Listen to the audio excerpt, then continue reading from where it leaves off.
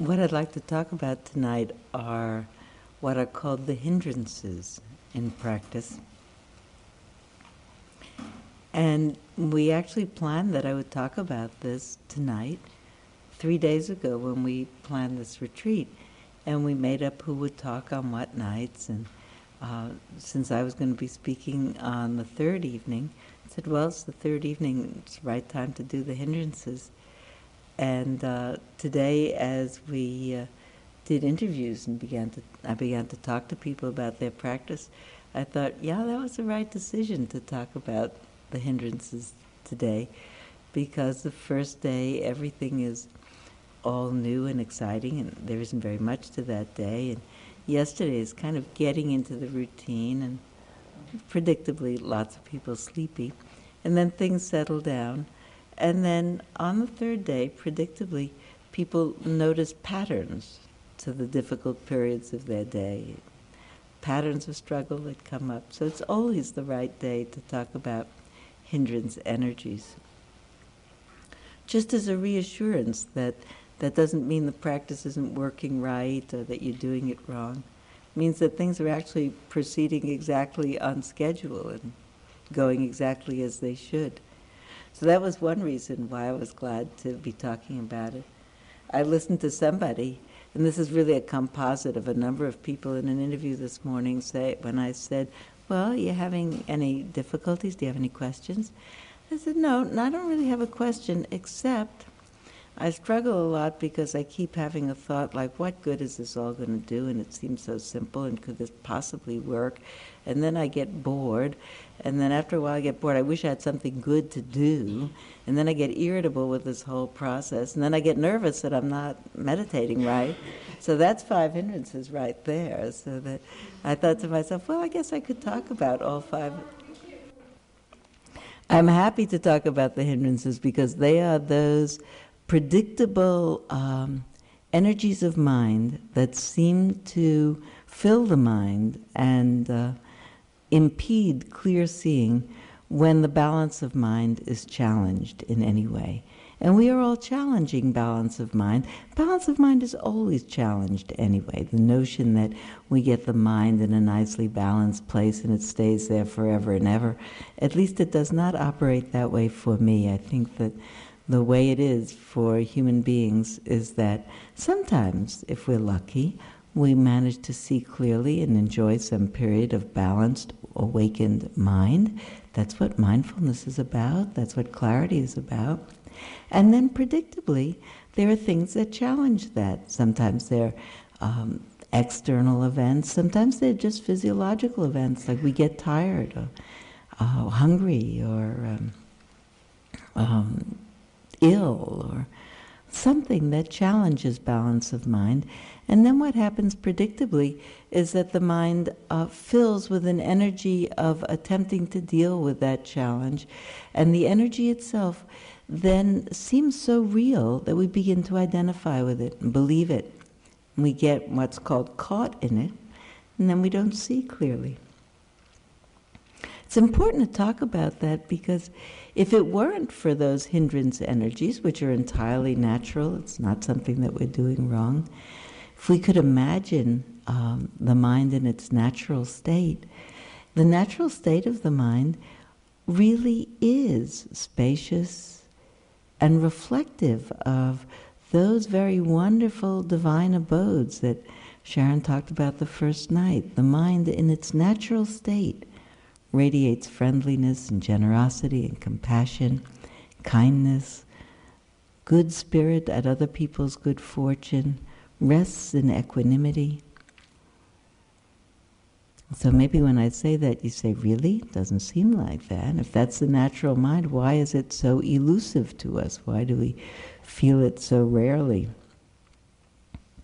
The magic of this practice, actually, is that it allows us to reconnect with that natural mind, and that the technique of this practice, the technique of saying with steadfast intention, those intentions, those resolves, works on 2 levels, along 2 wavelengths or 2 vectors, to help us to reconnect with our natural mind. One of the ways is by making those intentions and trying to connect with that feeling. It's as if we put out a homing vibe to find that vibe in ourselves that we really suspect is already there, and try to connect with that place in some immediate way. The other way that it works, and that's the way that I'll talk about a lot today, is this is actually samadhi practice. We are saying those phrases with steadfastness in order to cultivate a more concentrated mind. A more concentrated mind has as its components those very mind factors that are themselves the antidotes to the hindrances.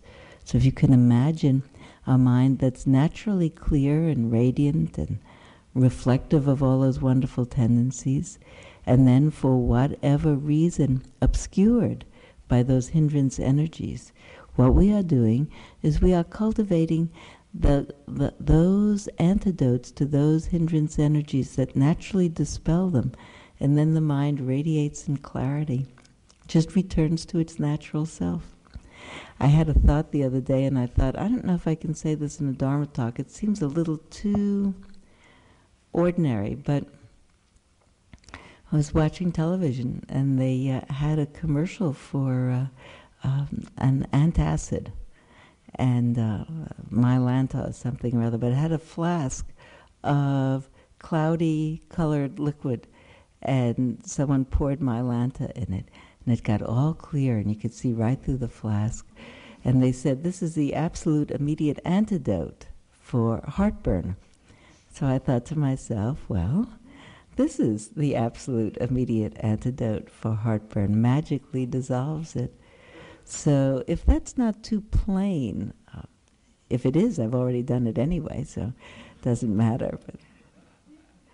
And I wanted to say, as I thought about it, I thought that's the magic of this practice. And I said, well, it's actually not magic. It's actually quite scientific. If you understand the Buddhist formulation for the way the mind works, it makes absolute sense. But for me, there's a kind of magic about the way that it makes sense. It's kind of beautiful to see how the mind works, and stunning in its simplicity of how easy it is really, if you understand, to reconnect with what's actually our natural self. And I was thinking as I was planning to say that some people might say, it doesn't seem like the natural mind is that all friendly. If you look around in the world is in a very difficult place. Lots of terrible things are happening in the world. If that's the natural state of the heart or the mind, how come it doesn't look better out there? And if that's the natural state of my heart and mind, how come I don't feel it more, especially as I'd like to so much? And that's somewhat mysterious, but I just think that we have so many eons of conditioning, this lifetime and who knows what other ones, that have just made us some very uncomfortable mind habits. And what I like to think of practice as the opportunity to come here for a while and cultivate a new habit. So this is the habit of seeing clearly through those hindrance states. I thought a little bit about when we look at people whose minds do look like they rest in that kind of clarity. Joseph talked a little bit about Deepa Ma last night, had such an amazing clarity. Where people talk about the Dalai Lama, Mother Teresa, Albert Schweitzer, people who seem to just rest naturally in radiating goodwill. And we think, well, those were special people. But I think actually when the mind is clear, we're all special people. I was getting dressed in the gym where I work out not so long ago, and a woman getting dressed near me, much younger than I, maybe 30 years younger than I. And we were talking about how good it is to exercise and how good you feel afterwards. And she said, also, it's so good for you. She said, after all, I had major surgery a month ago, and here I am back exercising again. I said, major surgery? You look great. What kind of surgery did you have? And she said, oh, my sister is a diabetic and she needed a kidney, so I gave her one of mine. And it was just such a matter-of-fact kind of a statement, like she needed a bicycle and I had two in my garage. Or it was just not a big deal. And I thought about it later and I thought, well, it's her sister. But I think when we see clearly, we really get it that everyone is. I saw a television clip the other day, perhaps you saw it too, of a train that derailed in Southern California. And was carrying some hazardous chemicals, and so there was a big fire on it.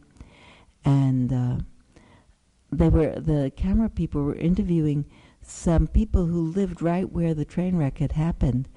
A man who told about himself and his brother, who, having seen the train derail and see it burst into flames, realized that there were people in it and ran down and rescued the engineer, who was alive but dazed and unable to get out of his compartment. And when they interviewed him, he said, well, I just looked down and the train was on fire and I figured there had to be people in it, so I went. And he didn't say, I thought it over, or I wondered about that the train might explode, or it already was exploding, or I thought I'd be a hero. My sense of those experiences is that there are moments when, perhaps because of the calamity of the moment, the mind is so clear that there's no hesitation. We don't really have to remember or think through, this is me in that train, or I should go down and be generous and help this person. Our natural goodwill takes over. We are not separate from those people. I thought I'd tell you a Deepa Ma story just to start with, because Joseph had told about her last night, and it reminded me, and I told him the story, and he said, tell that story. When Deepa Ma came to this country the first time, her students brought her, and they brought her first to California, and she stayed there for a couple of weeks, and that was long enough for all the California students to come and see her. It's a wonderful memory for me. I think about it as like a Dharma teacher on tour, that we bring from city to city and people come to see her. Anyway, she came to my home, and at that time I had an enormous Akita, a dog. And those of you who know Akitas know that they're very large. Mine was a male, so they're especially large. And he was really mild-mannered, but he was impressive looking. He was very big. He was certainly more than 120 pounds, and he had a huge head, and they have a head that looks like a bear. And he was impressive enough so that when people came up to the door, they would normally hesitate before coming in. Even if I were with them, they would stop at the door, and I would have to say, this is all right, don't worry about the dog, he'll be fine, come on in. Deepa Ma was a very little woman, smaller than I, much smaller than I, and absolutely, as far as I could tell, so full of love that she was free of fear. Because she came up the steps with the people who brought her. She came up to my door.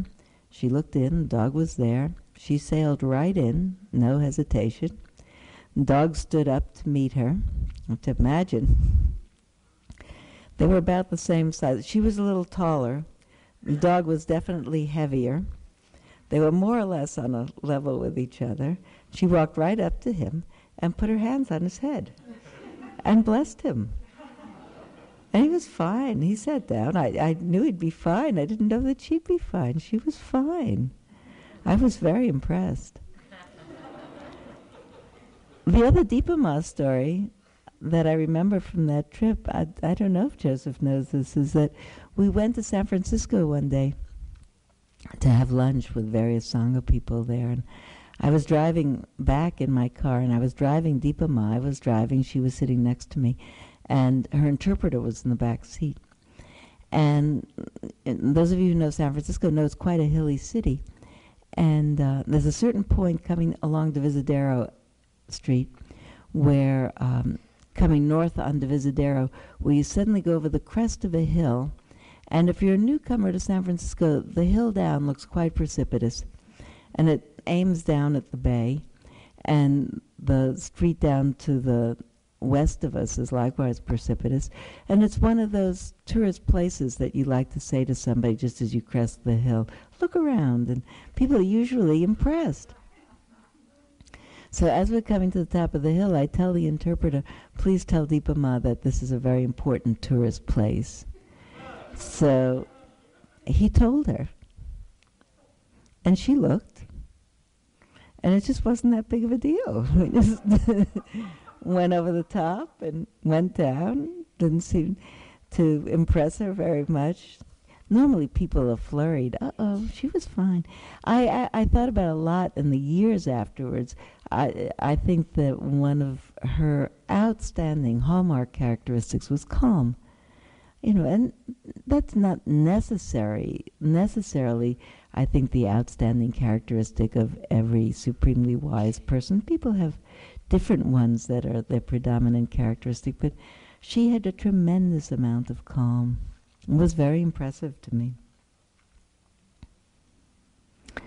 Calm is the antidote for agitation and fear. And the absence of fear allows for love to radiate quite naturally. So it all makes sense to me that she had such tremendous lovingness and such a lack of fearfulness and such tremendous calm. They all link together in that wonderful way. So I tell you all of those stories because I want to tell you that I think that what we are working on this week is entirely natural. One of the things that often happens to me when I'm sitting, it's just a doubt attack actually, but it masquerades, and what happens is on a certain occasion I'll look around and I'll think to myself, what an odd thing we're all doing. This is really odd. It might have occurred to one of you today that this is an odd way to spend a holiday. Especially you look out, you say snow is great, there could be skiing. I'm sitting here and walking and sitting and walking. I'm saying these phrases to myself all day long. What could this possibly mean? Shouldn't have done it. That's really just a doubt attack. So I tell you that, very much anticipating the doubt attacks, that what we are doing here is really reconnecting with the natural state of the mind. Sort of the Dharma talks in general are really to condition that kind of faith, which is in a way an antidote to doubt. So I want to talk about the 5 characteristic hindrances. One of them is doubt. 5 characteristic difficult energies that fill the mind from time to time and confuse it, make it difficult for the natural radiance of the mind to manifest, and which confuse us into thinking that they are solid and permanent and real and need to be a problem. And the truth is they don't need to be a problem. They're not a problem. They're just the vagaries of a mind. It isn't as if we were very wise people, they would never arise. I think they always arise. What happens is that we get wiser and wiser about seeing through them. Say, this is a doubt attack. This is a lust attack. This is an aversion attack. This is a torpor attack. This is a restlessness attack. They're just 5.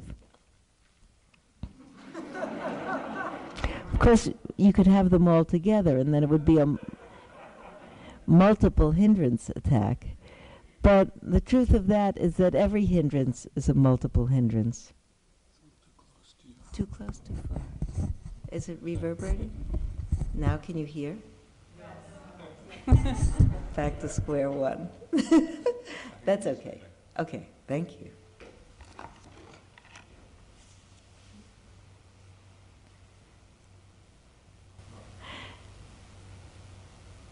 Sharon likes for me to tell the tire story, so I was just thinking about how to introduce the hindrances.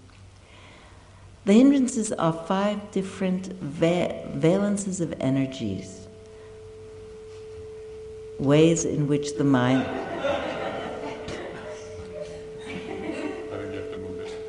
Huh? It's okay.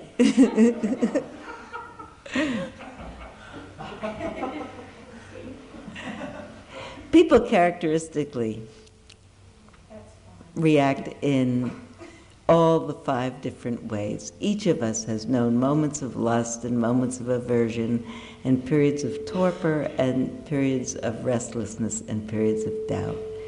We each of us also have one or another of those wavelengths that seems to be karmically or genetically or culturally or sociologically, who knows why, our hindrance of choice. And I'll tell you a story that might help you tune in to begin with on what might be your particular strong one. This is a story that happened sometime this year. Someone came to Spirit Rock and told the story. They said, I went out to the other morning to get in my car to go to work, and I tried to put my key in the ignition. The car was parked right near the curb, and I tried to put my key in the door, and I noticed as I was putting my key in the door that the keyhole was lower than usual, and then I noticed that all the 4 tires were gone. And that someone had come in the night and taken the tires. He said, so I locked the door back. I walked 2 blocks to the nearest shopping center. I bought a pair of silk pajamas and a silk robe. And then I went home, and I felt better. And I called the police, and I made the report. And the second person said, you did that? I would never do that. Say, I would have gone in immediately and found the superintendent of the building, and I would have given them a piece of my mind about not minding the street and not being in charge of at least setting somebody out there to watch it. And then I would have gone to work, and I would have been on everybody else's case and given everybody a bad day, because after all, I've already had a bad day, so it's right for me to give everybody else a bad day. And third person said, oh, I would never have done that. Said, I would have gone right back into my apartment and called my work and said, listen, I'm exhausted. I've had a terrible day. It's already been a big strain. I couldn't possibly come to work. I have to recuperate the whole day. I'll come tomorrow. Fourth person said, I would have never done that. Said, I would have thought, today the tires, tomorrow the car. The next day maybe me. This is a very dangerous neighborhood. Maybe I should move. Fifth person said, I wouldn't have done any of those. I would have thought, once again, I have made a stupid choice. I've moved to a bad neighborhood. I can never trust myself to figure out where the right place is to live. So there are 5 different ways in which the mind responds to challenge. One is it says, I need to soothe myself with a sensual pleasure. Another says, I am so mad. Another says, I'm exhausted. Another says, I'm so worried about this. Goodness, you never know. And the fifth kind of energy says, I'm not sure. I doubt myself, doubt it all. And those are just the 5 different ways. Do you recognize yourself in any of those? And I just like to tell them that way because I really feel very fond of hindrances. People struggle with them so much because they think of them as moral flaws, that somehow if we were a better person, our mind wouldn't do that. My hindrance, principal hindrance, all of my life, from which I'm substantially recuperated. I'd like to tell you that as a result of my mindfulness practice, I'm substantially recuperated. But nevertheless, you might think I think of myself as a recovered fretter or a recovering fretter. That restlessness is definitely my principal hindrance, that given a perfectly normal state of affairs, I could imagine something really fretful. I'll tell you one in a minute because it happened to me just the other day. My husband said, be sure to tell that story. There you go again. And for a long time, I thought if I had enough therapy, I would figure out the etiology of my fretful mind. And having figured it out, it would never arise again. But that's not true. I could give a lot of good reasons for figuring out why I have in this lifetime a fretful mind. Because neither of my parents actually had it. But I could figure out why, and who knows, but I don't know why. But all I know is that I do, and rather than struggle with it, or hate it, or blame myself for it, or try to get rid of it, all I need to know is that's just the way it is. Given a perfectly neutral state of circumstances, I can, in a moment, manufacture a worry about it. And so my job is to notice that happened, and then to check it out before I spend any more energy on it, or get involved in it. And so I'm quite happy to tell people, because it relieves them of feeling that they have to fix themselves up, that I have a fretful mind and brown eyes and I'm short. That's just the way it is. And when people can say about themselves, my principal hindrance is torpor, so I work around it. Or my principal hindrance is aversion, I work around it. And that's fine.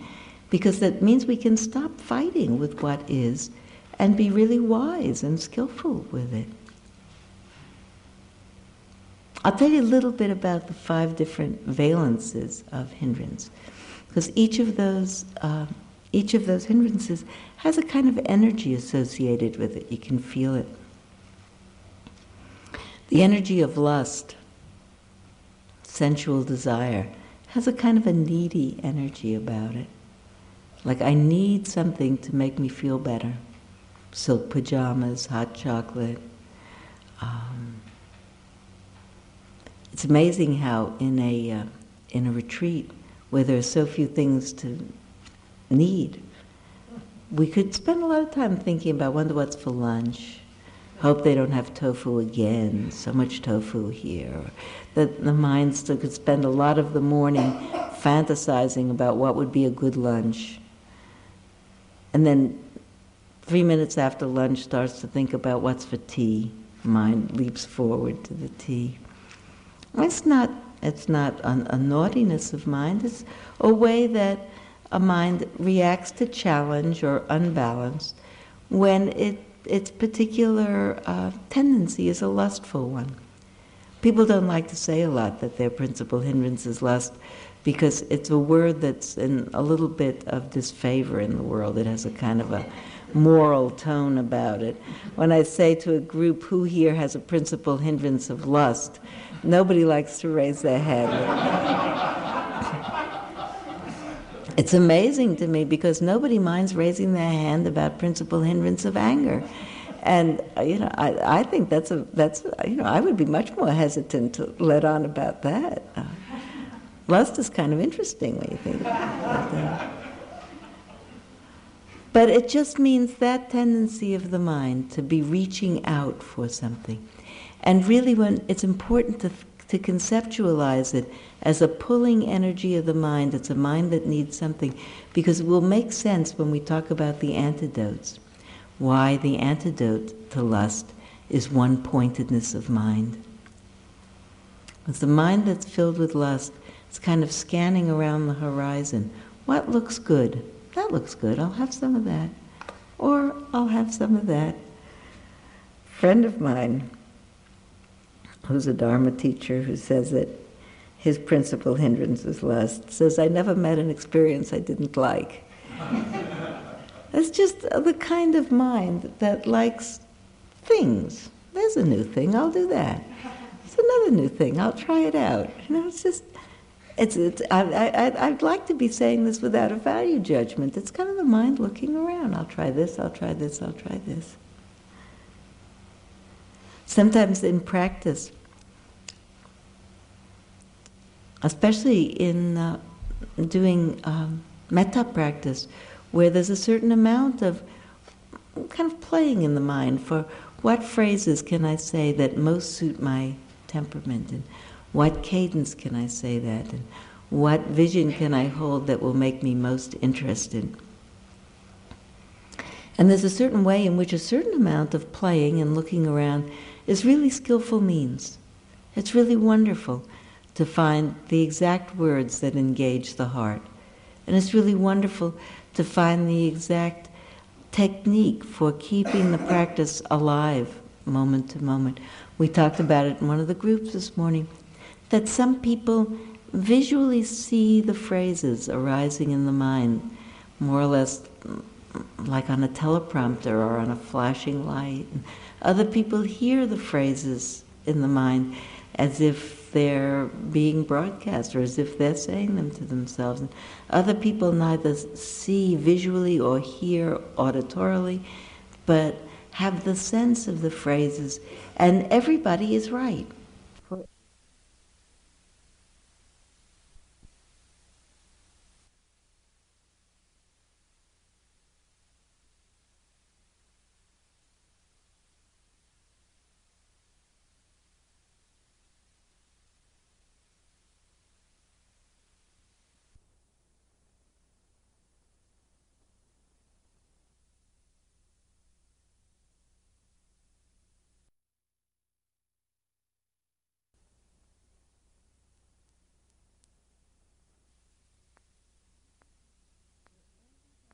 For everybody, there'll be a particular way in which the practice stays lively. There isn't a right way. There's a right way for people, many right ways for people. So I really want to encourage you to not feel bound by what you hear by a particular instruction, and try keeping close to the instruction to find the way that it's lively for you. And at the same time, I want you to keep in mind the possibility of the lustful mind continually trying new things. No, it's not interesting anymore, try a new one. No, not interesting, now try new. So at the same time, I want to say, feel relaxed about skillful means. I also want to say, look for that tendency of the mind to say, I'll do it another way, I'll do it another way, I'll do it another way, which might be the mind just getting tired of that and looking for a new experience and a new experience and a new experience. So there's a way in which I'd like to balance the instruction about find a way that really suits you to say it by also saying, on the other hand, just say it. Just do it. Plain. Over and over and over again. Because the truth is that we don't have to do it in an extraordinary way.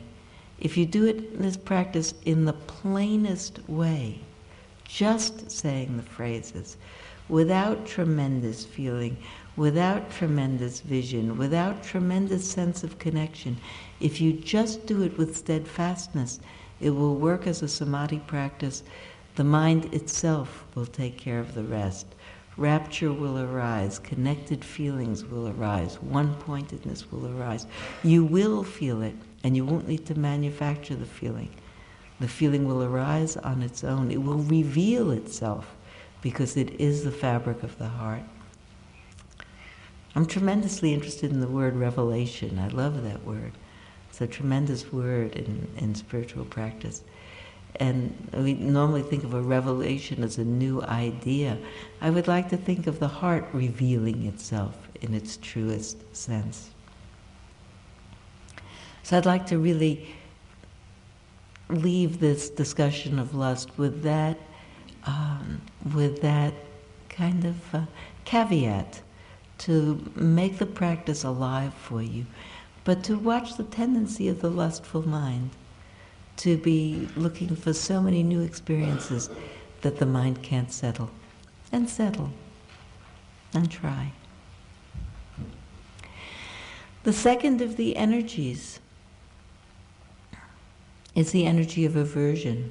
And kinesthetically, energetically, it's the negative of the energy of lust, which is looking for something to pull in. The energy of aversion is a pushing away energy. Generally, it's kind of a in the mind, pushing things away. Sometimes I think of the energy of anger, but aversion, just not wanting. I can't be happy unless I fix things, get rid of this. I can't settle into things as they are. Sometimes people even have an aversion to metta, which is a sort of sounds like it would be an oxymoron, but especially when people are dealing with something that's a troublesome thing for them. Distress comes up in the heart, aversion comes up. We think of somebody that we're having some trouble with in our lives, and then we think, I can't do metta for that person, I really don't like them.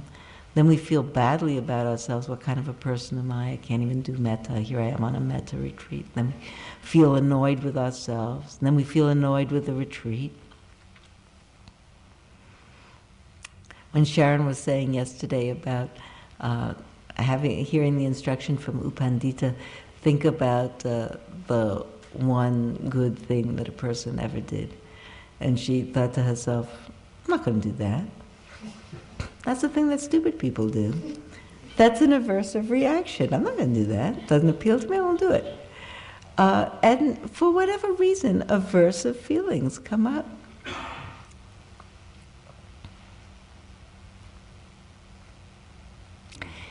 There isn't a need to struggle about that. I think there's a way that aversive feelings, first of all, aversive feelings come up just when things aren't comfortable. The mind gets unhappy and wishes we were. That's just the way it is. You know, it would be very unnatural to have our body start to be uncomfortable and not wish that it wouldn't go away. Or a knee starts to hurt and we wish that it didn't. And our back is tired and we wish that the bell would ring and that the hour would be over. That's just a normal reaction of the mind to say, I'm not comfortable, so I wish I were. I wish this experience were over with.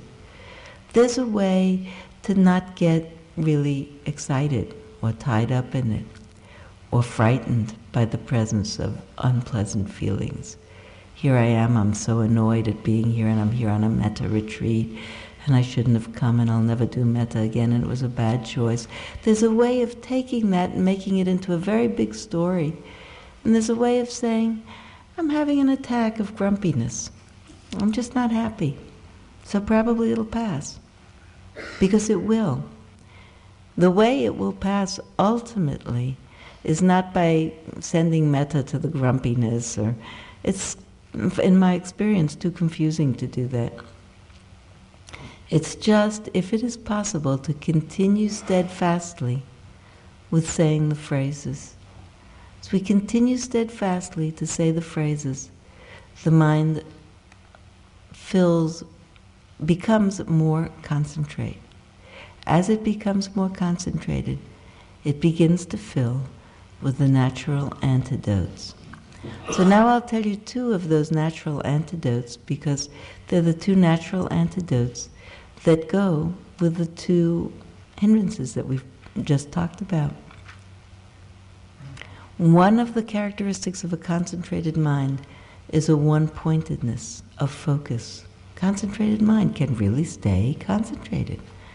When we are, in fact, steadfastly saying the phrases without embroidering them or changing them or visualizing complicated visualizations, just saying the phrases, mind becomes concentrated and is, in fact, one-pointed. That one-pointedness is the antidote to the lustful mind that's many-pointed, looking around for some new thing. It just isn't possible to do both. When the mind is one-pointed, it is not greedy. Greedy is many-pointed. One-pointed is the dissolver of greed. When the mind is concentrated, it begins to have a heightened awareness of rapture. Rapture is really a heightened sense of the body, and it presents itself in different ways as people sit and practice. Sometimes people feel just their hair stands on end in their body, or they shake a little bit, or they get a sense of shivers, or they suddenly feel very light, or they suddenly feel very warm, or they suddenly feel just tremendously expansive. Or every once in a while I'd be sitting and the whole body disappears, or suddenly the heart pounds in a strong way, suddenly feel vibrations in different energy centers of the body. There are lots of different ways that rapture arises. Sometimes it's very subtle. It's just a very sweet feeling of contentment, pleasure, pervades the body and the mind. It is the natural antidote to grumpiness. You cannot be grumpy when the body and mind are suffused with pleasure. It just doesn't fit together. It doesn't go together. So you don't have to worry about how shall I get rid of this grumpiness and how can I avoid having that grumpy thought. Don't have to think about that. You can just think about steadfastly saying the phrases. It's like a magic all-purpose kit, antidote to all forms of heartburn. And just say the phrases, and built into the concentrated mind that builds as you say the phrases are all the antidotes to all the hindrances.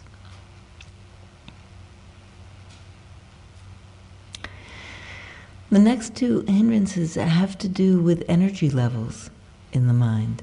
And energy levels in the mind change, just like energy levels in the body change. And we don't really feel worried when energy levels in the body change within some reasonable, expected realm. When we get tired, we say, I'm tired, so I'll just rest for a while. We get very energetic, we say, wow, really energetic, I'll get up and do something. It's not a problem. It's not a problem when those kinds of energies happen in the mind either. It's just, again, the dips and the waves of energy in the mind.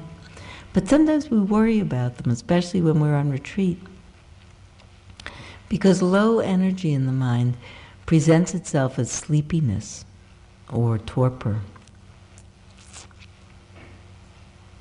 It comes out in a peculiar way on retreat too, because torpor in the mind, when trying to say phrases in a certain order, is sometimes very funny. And saying the phrases and saying the phrases and saying them with steadfast, deliberate intent, and all of a sudden you hear yourself say something entirely outrageous. It's just because the mind doesn't have the energy to articulate the phrase with clarity. I find myself saying something to myself like, may I be full of danger.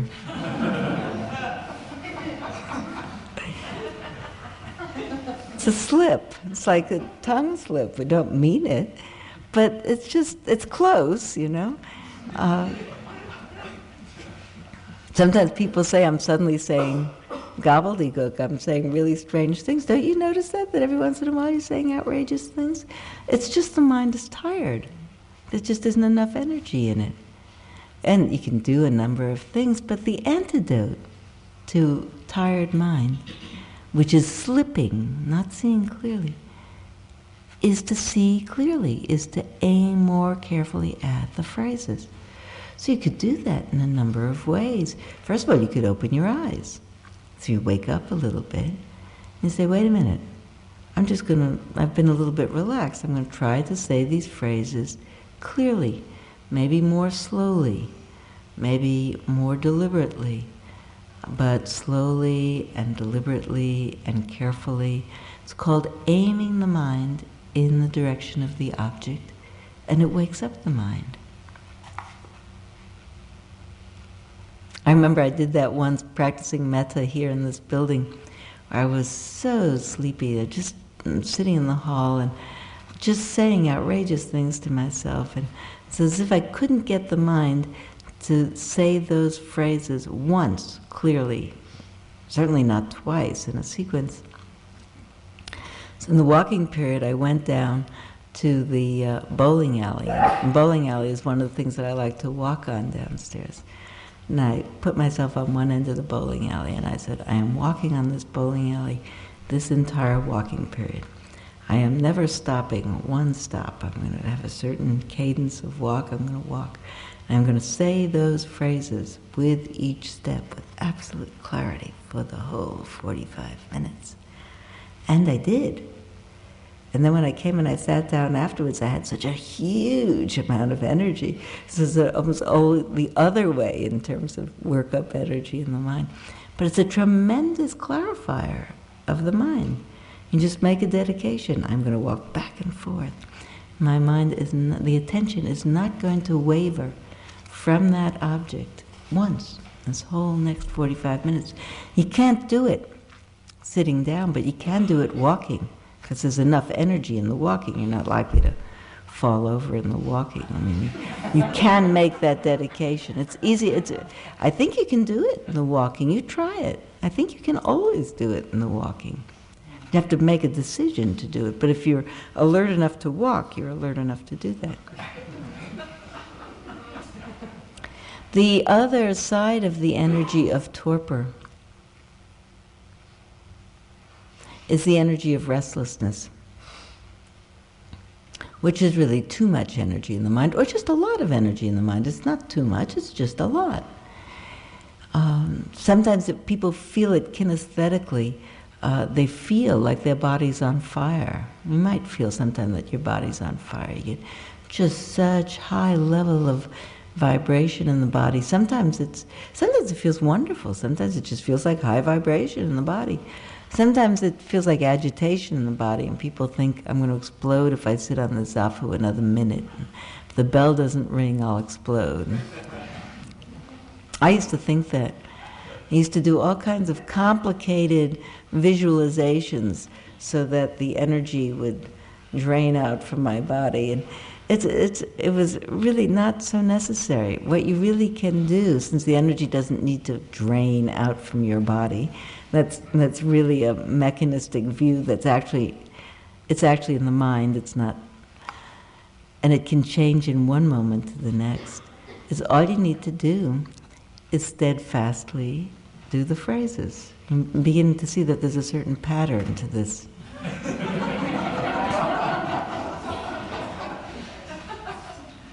But it's going to turn out to be really simple, because the antidote for all the hindrances is to steadfastly say the phrases. So you don't even have to remember 5 antidotes. You can just remember. And it's true. Because if you steadfastly say the phrases, torpor disappears as the mind is able to aim. As you steadfastly say the phrases and the mind becomes more concentrated, one of the other factors of a concentrated mind is the factor of calm, which calms restless energy.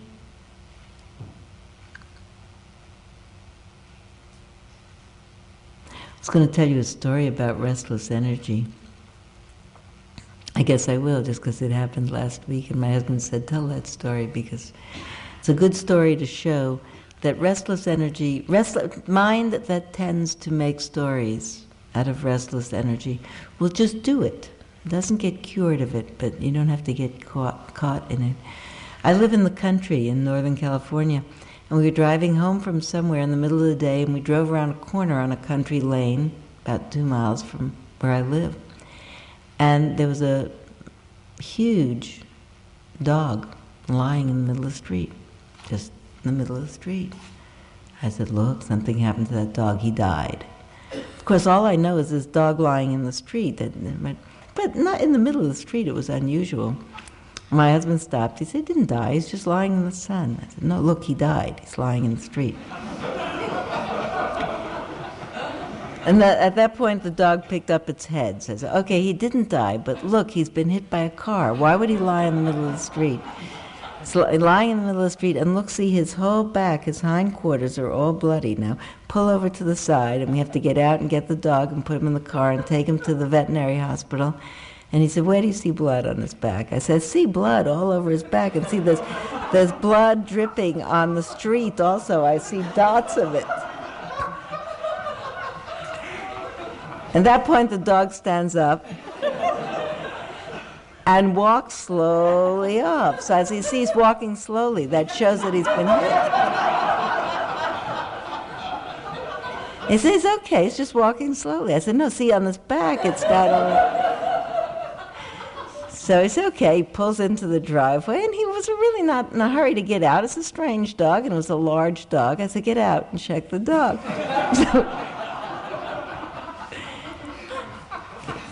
So he got out, and I said, look, the dog is wagging its tail. It's a sign that it's an okay dog. So he got out, and the dog came over. It was an okay dog. The truth of that dog was that he had obviously been biting his hindquarters, as dogs do. They chew on themselves because they have fleas.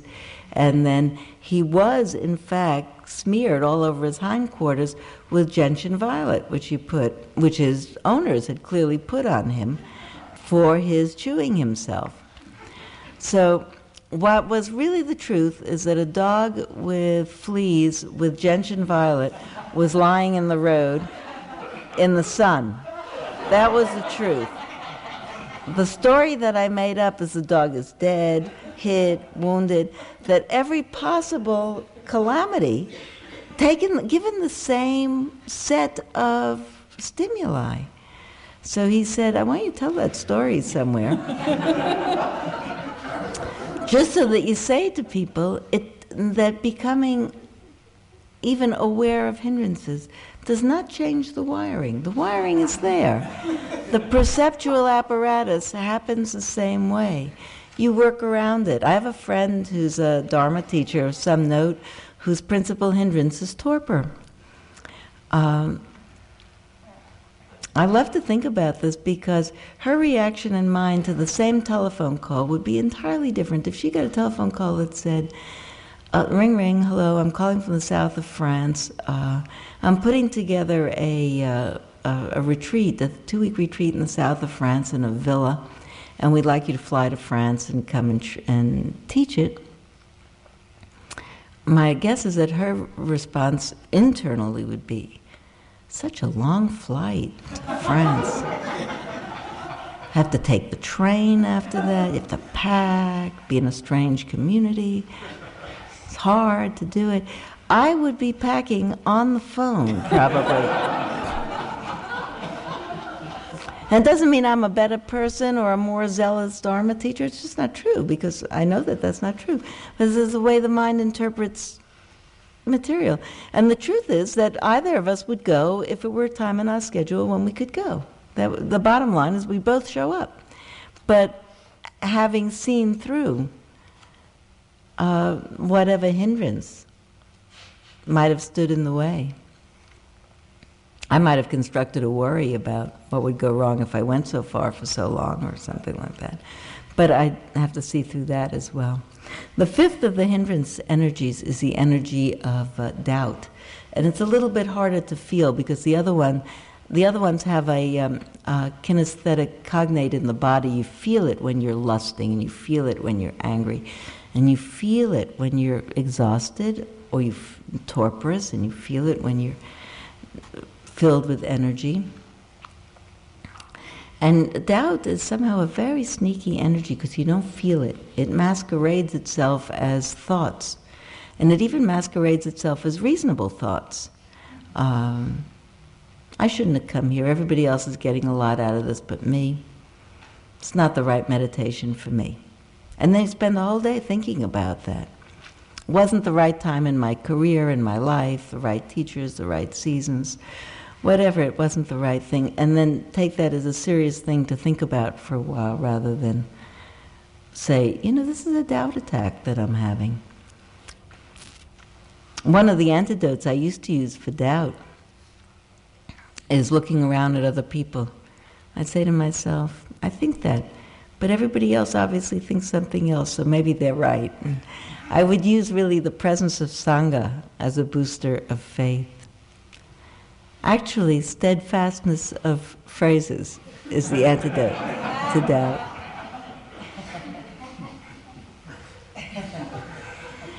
It is because when we are steadfast, the mind develops an ability to stay with an experience from the beginning to the end.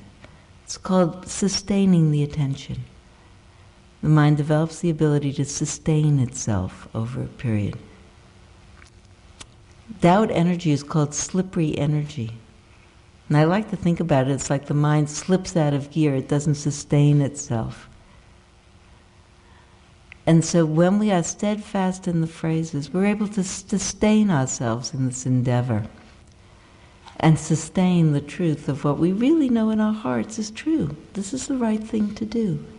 We, all of us, know that we really want to be happy, that we've had those moments in our life when we have been at ease, and when we've really wished the same for other people,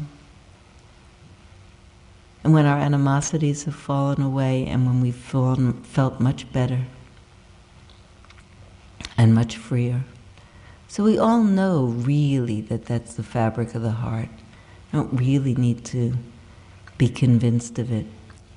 But we forget it, and then we doubt that we can feel it again. So just saying the phrases, not entertaining the doubts. Recognizing that a doubt is not a thought. It's a thought that's covering up a piece of slippery energy. I had a doubt attack once that turned into a multiple hindrance attack that turned into a big embarrassment for me. Happened right here. I was practicing for some weeks. I think with a certain amount of pleasure and a certain degree of real gratitude and satisfaction with what was happening for me. And then I had a thought. Thought was, it was maybe 3 or 4 days from when I had planned to go home. And I had the thought, so many really wonderful things have happened to me while I'm here. I really understand so much more than I ever did. I doubt if anything else is going to happen in these 3 days. Okay? I thought that. Then I thought about going home. Suddenly had a little bit of lust arise. I was feeling in a very good mood. I was really eager to tell my husband about all my wonderful experiences. I was eager to see him. So now the doubt slides into a little bit of lust, and I'm thinking about, I wonder if I could go home. I could go home a little bit early, did all the work that I need to do. I walk in the hall. Maybe the windows hadn't been open for a while, and sometimes happens here. Been sitting for a while, you get really sensitive about smell. Walk in the hall, says, oh, it smells bad in here. I don't like it here at all. Matter of fact, I think I'll go home. I wonder if it's still before 5, if I can call the airlines and see if I can change my ticket. So, before I know it, I'm down in the hidden telephone that no one's supposed to know where it is. And I'm feeling a little agitated at this point and restless because I don't want anybody to see me making this incriminating phone call or anyway overhear me making this incriminating phone call. So I get on the phone with the airline and they say, what's the number on your ticket? And I tell them, and they say, no, that's not a changeable ticket.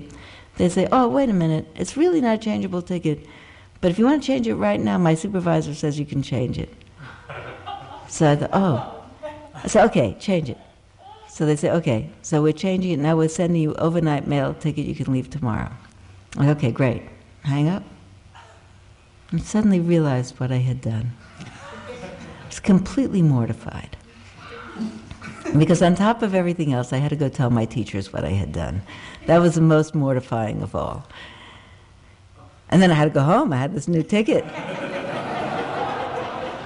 had to tell my husband my mortifying experience. So I tell you that mortifying experience to prevent you from similarly humiliating yourself.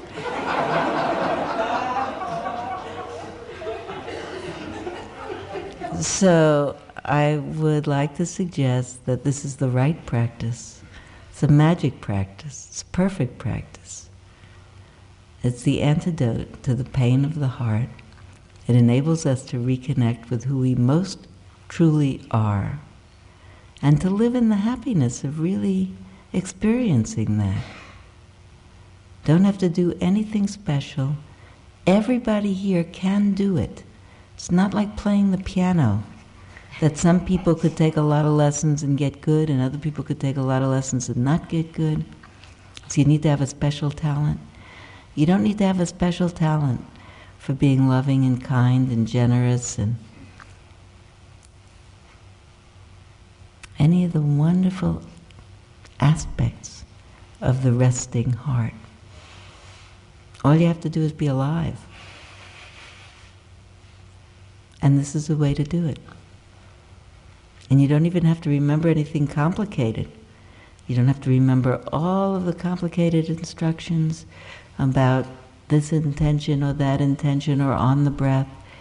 If you can remember 4 phrases and say them over and over and over and over and over again, when you sit and when you walk and when you eat and when you shower and when you do your yogi job, and every moment when you are not fast asleep. You get up in the middle of the night to go to the toilet, you say the phrases when you go and come back. You get up in the middle of the night and you roll over and say the phrases to yourself. It does it all by itself. Absolutely magic. The mind becomes concentrated, the factors of concentration arise in the mind. They are the natural antidote to the hindrances. The hindrances do not arise, and in the moments that they are not there, our natural, loving, compassionate heart manifests. It's a very happy way to live. So we'll just sit for a minute.